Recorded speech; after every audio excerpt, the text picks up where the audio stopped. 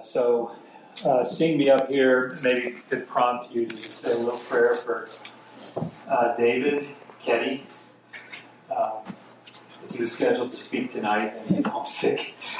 So here I am.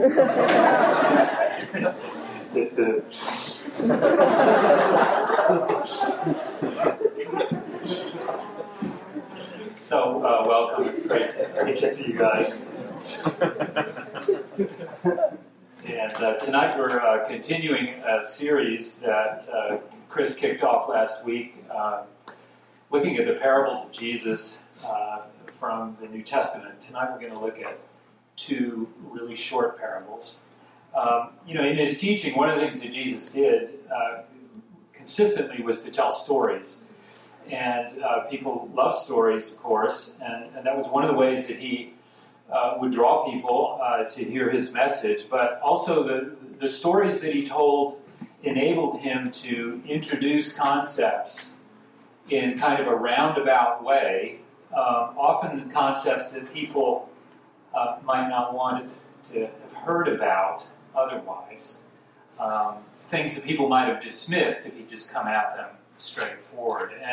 And so the parables are always challenging us to think about something maybe in a way that's new or different. And as Jesus does that, he's actually seeking to persuade us to a different way of seeing. And so many of the parables are designed to capture the listener and to even draw us into this story. And I think Chris did a good job last week of showing how the story can both draw us in and then challenge our way of seeing, sometimes dramatically, and even call us to rethink our most basic values and convictions. So the two parables that we're going to look at tonight, I think are going to do that for us as well. And these are in Matthew chapter 13. They're part of a larger grouping of Jesus' parables that are sometimes referred to as parables of the kingdom, and you'll see that in these two. But if you have a Bible, or I think we have the text behind me on the screen from Matthew chapter 13. So listen as I read the Word of God.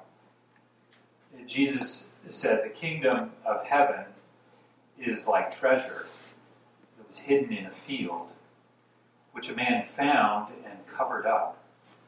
And then in his joy he goes and sells all that he has and buys that field.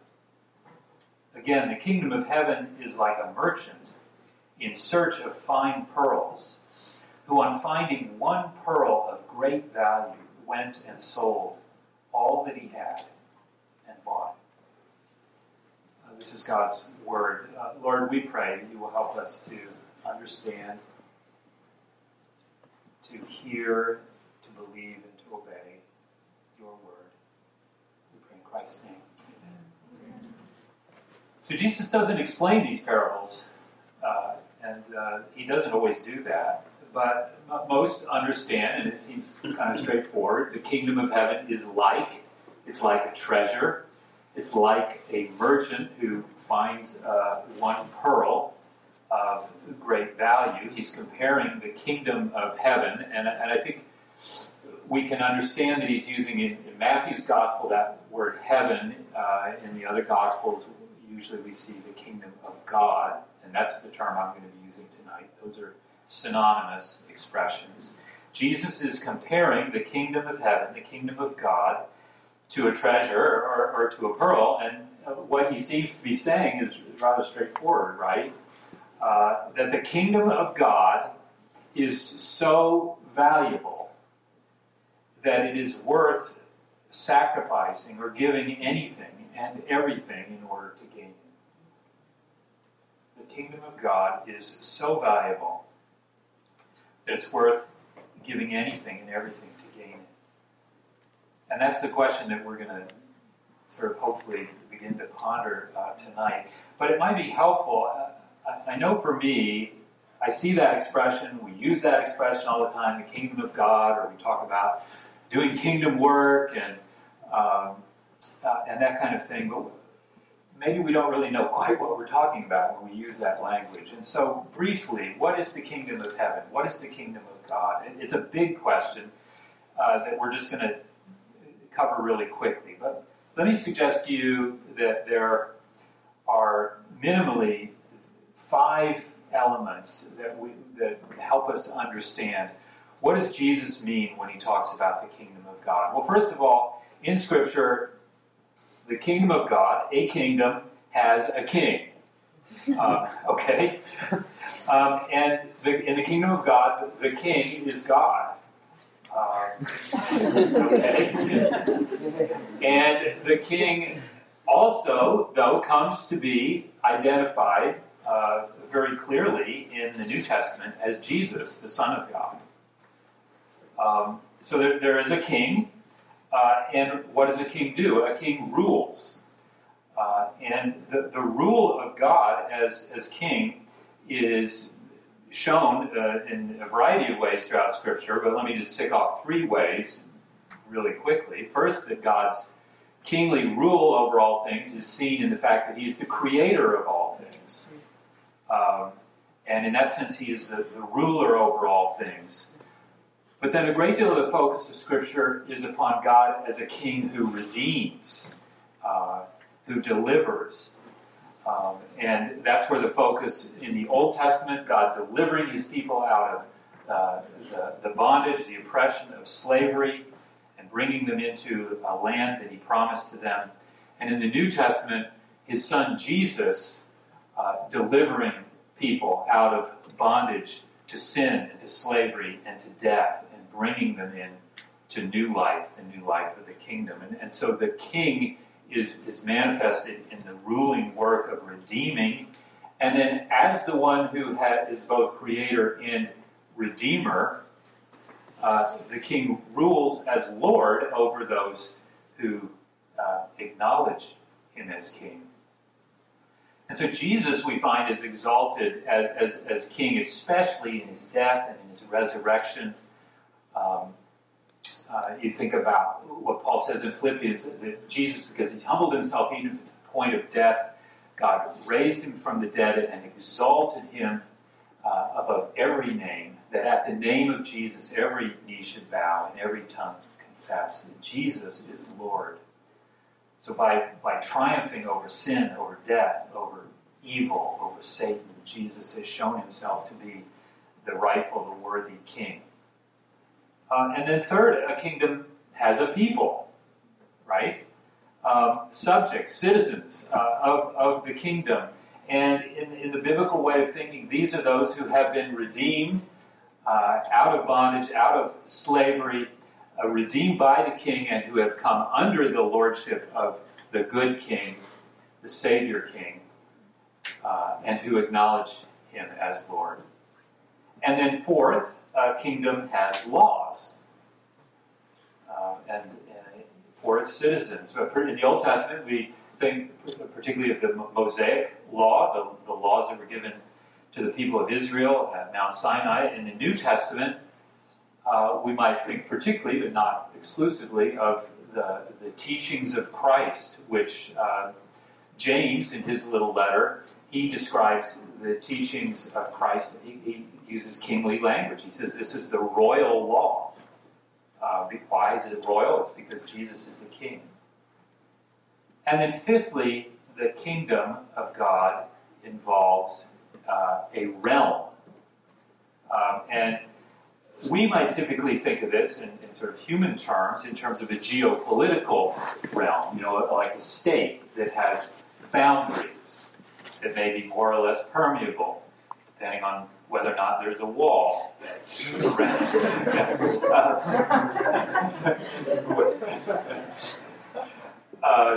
So a realm that has some sort of borders. The kingdom of God encompasses ultimately what? All of creation, because God is Lord of all.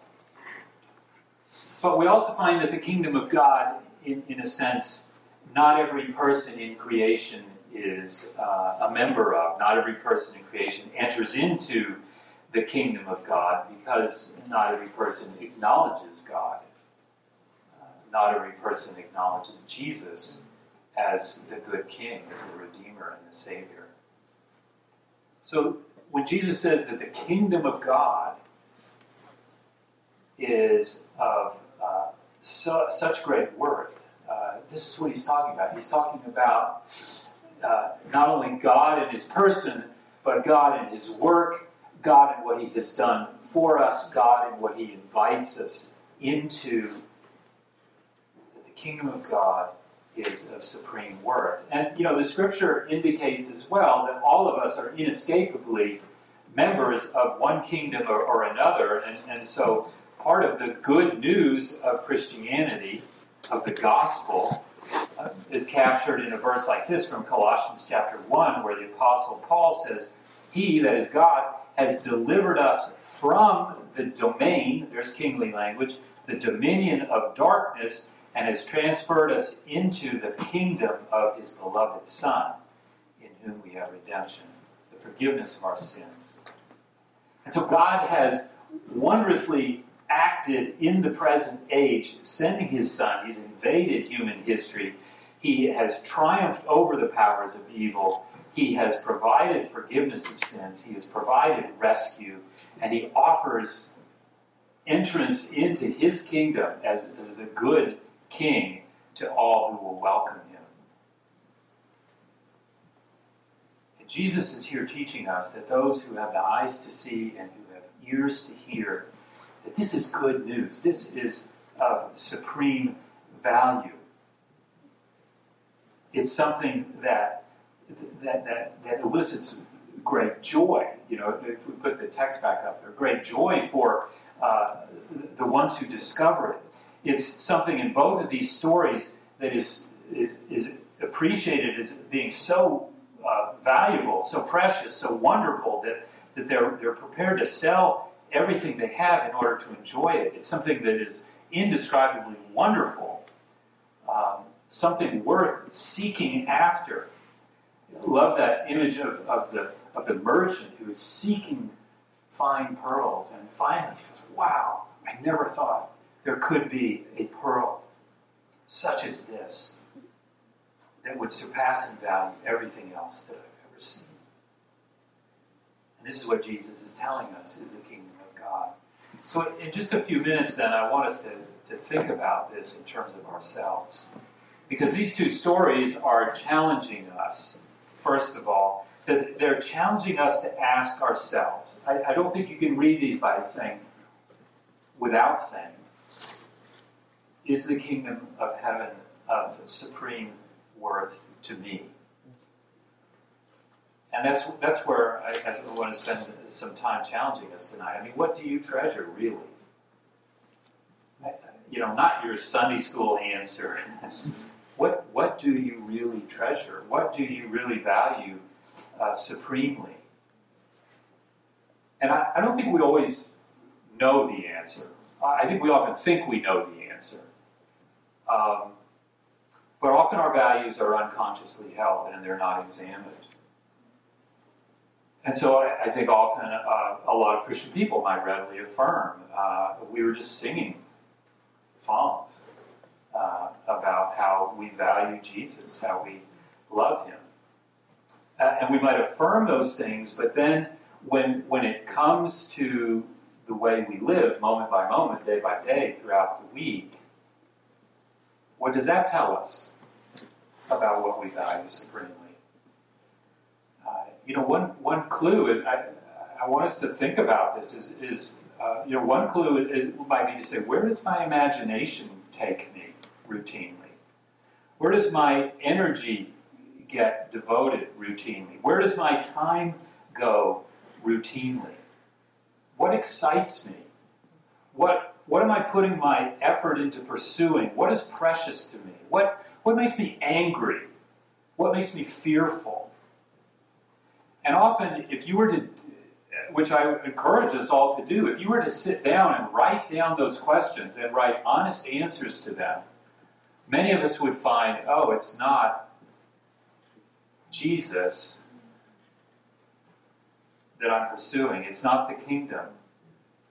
And so many of us, I think the reality is that we we affirm Jesus as Lord, and in that sense we belong to His kingdom, but we also are living with one foot in the other. Another clue is to say this: what am I willing to sacrifice? Do you see the way they sold all in order to gain this? What am I willing to give up for Jesus? I really don't like making people feel guilty. Not just because I'm a nice guy. I don't like it. But I don't think that's not a great way to motivate or to teach people. So that's not my goal. But one of the things that we might see is the way students will prioritize things in their schedule. And so they've got their classwork, they've got their teams, and they've got their theater, and they've got their PF small group Bible study. PCF. Yeah. I said PCF.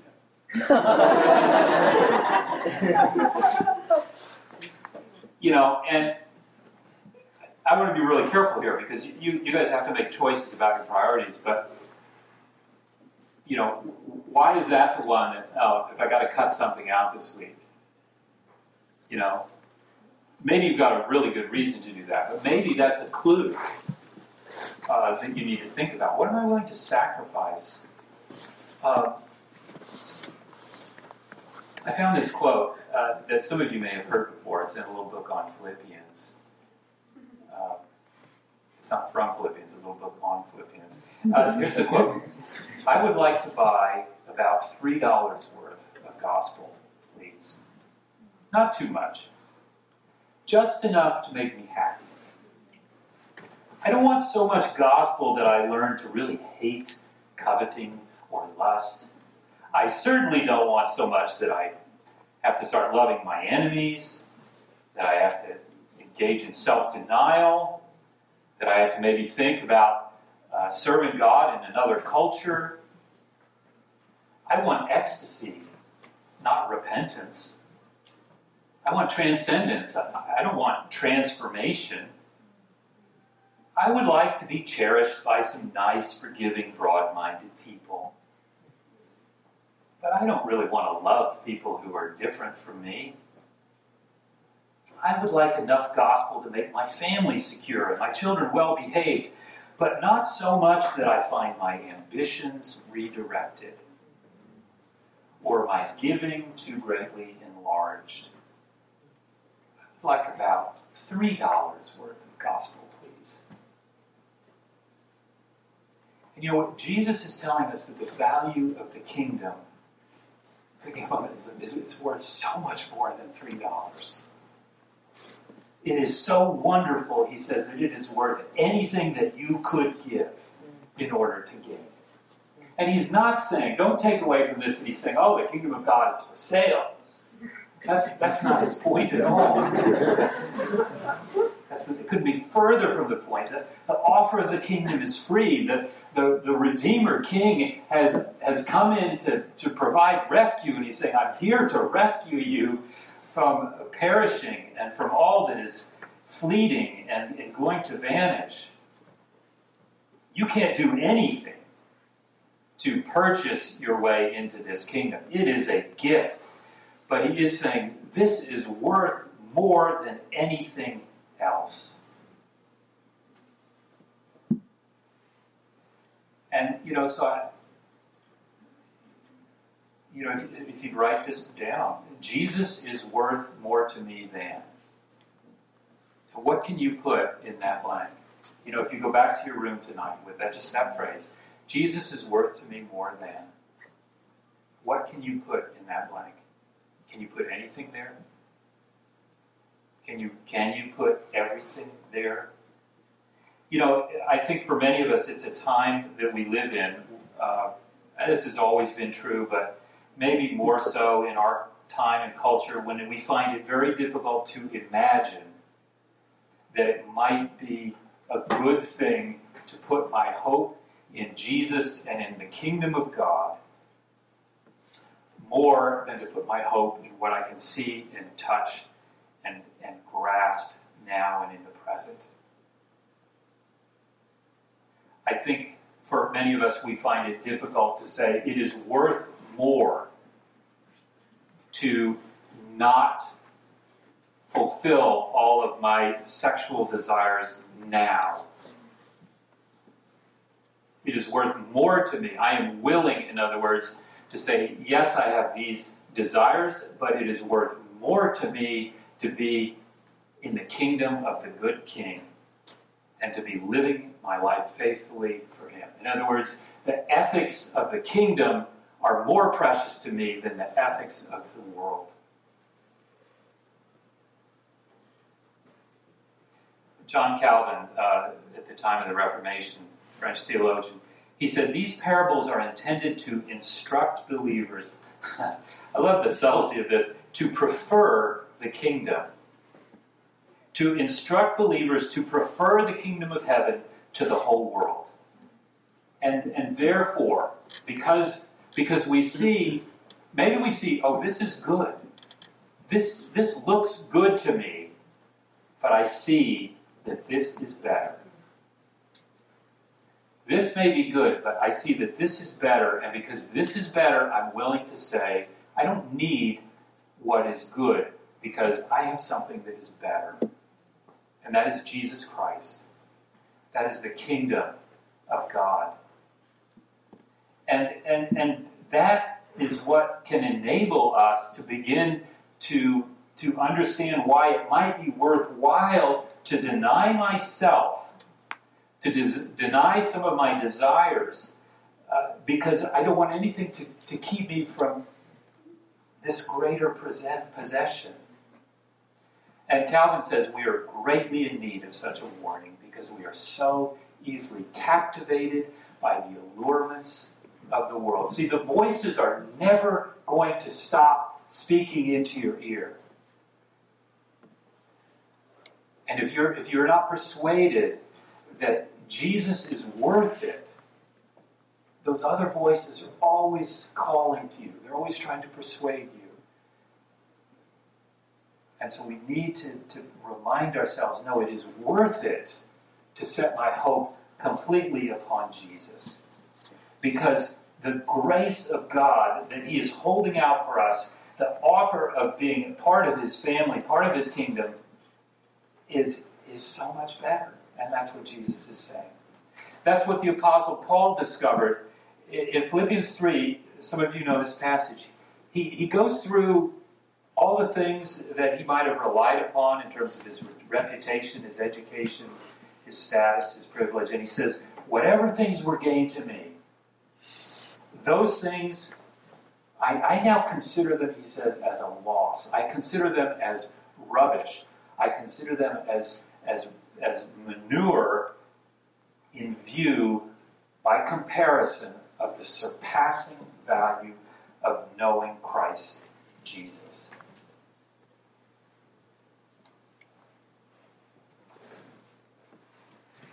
And I know not everybody in the room tonight is sure that he is worth it. But I at least hope that everybody tonight might engage in an exercise of asking themselves, what is of supreme worth to me tonight? I can't say for sure what it would take to persuade you that Jesus is of supreme worth. Certainly, one of these individuals discovered Jesus without even looking for it, the treasure. The other is out looking and is seeking. I don't know how Jesus might work in your individual life, but I do want you to know something, is that tonight, everyone in this room, Jesus is speaking and he is saying the kingdom of God is worth more than anything. That's not Bill saying that. That is Jesus, the good King, is saying that to you. And he's saying, come into my kingdom. It's worth it. The second and final thing, just as we wrap up, is that as citizens of the kingdom, I think one of the implications is that we have a calling as citizens. And in the first place, I've already alluded to that our calling is, if a kingdom has a law, it has standards, part of our calling is to live as citizens of the kingdom, even though right now we're in an alien landscape. But we don't take our marching orders from our culture, we take our orders from our king. And so Jesus is calling us now to live as citizens of his kingdom in the midst of a culture that doesn't acknowledge him as king. And he's calling us to reflect his values, to live according to his ethics, and to be busy about what he says is important. And that's always going to be challenging the values that the other voices are speaking into our hearts and into our heads. But this is what we pray. We talked about the Lord's Prayer. Thy kingdom come, thy will be done on earth as it is in heaven. We are praying that the kingdom in all of its fullness will come to fruition. And part of what we are called to do is to be citizens now and to be working toward that end. And the fuel for this is Jesus himself. He is the good king. But then secondly and finally, if you have heard and you have believed, if you have found this pearl, if you have found this treasure, so many in the world have not discovered this. And we know that there are these two kingdoms. There's a dominion of darkness and there's the kingdom of light, of his Son. And I don't think we can look at this passage tonight without asking ourselves, what are we doing to be agents of the King in delivering people out of the dominion of darkness? What are we doing? And the motivation for that is the motivation that motivated God to rescue us, who is love. If we're going to be people who love, how can we not be people who are seeking to say, I have discovered a pearl, I have discovered a treasure of supreme value. God in his mercy has revealed these things to you. You have this treasure. Are you telling others where to find it?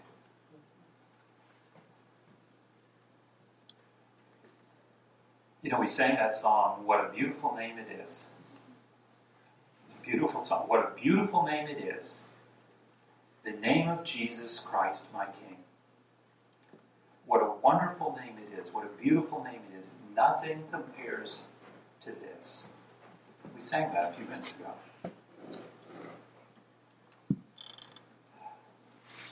God give us grace to believe it, to embrace it, and to live it. Let's pray. Father, we thank you for these parables that search our hearts, because we know that our hearts are often confused. They're often blinded, and we understand that we can be deceived. And our hearts are often divided. We have rival loves, rival affections. Father, we acknowledge that to you tonight. I pray for anyone here tonight who is not sure that the kingdom of God is of supreme worth. Father, I pray that you would challenge our hearts in that regard. Is what we're putting our hope in, is what we are assigning supreme worth to really able to bear that hope? Father, for those of us tonight who would say, yes, I do believe it is of supreme worth, but we find ourselves also living with one foot in another kingdom. Oh Lord, I pray that you would show all of us again tonight the beauty of Christ, the wonder of Christ, and the worthiness of Christ. That we would fix our hope, our love, our joy, our passion upon him. And I pray, Lord, that we would be eager to tell others also. We pray in Christ's name. Amen. Amen.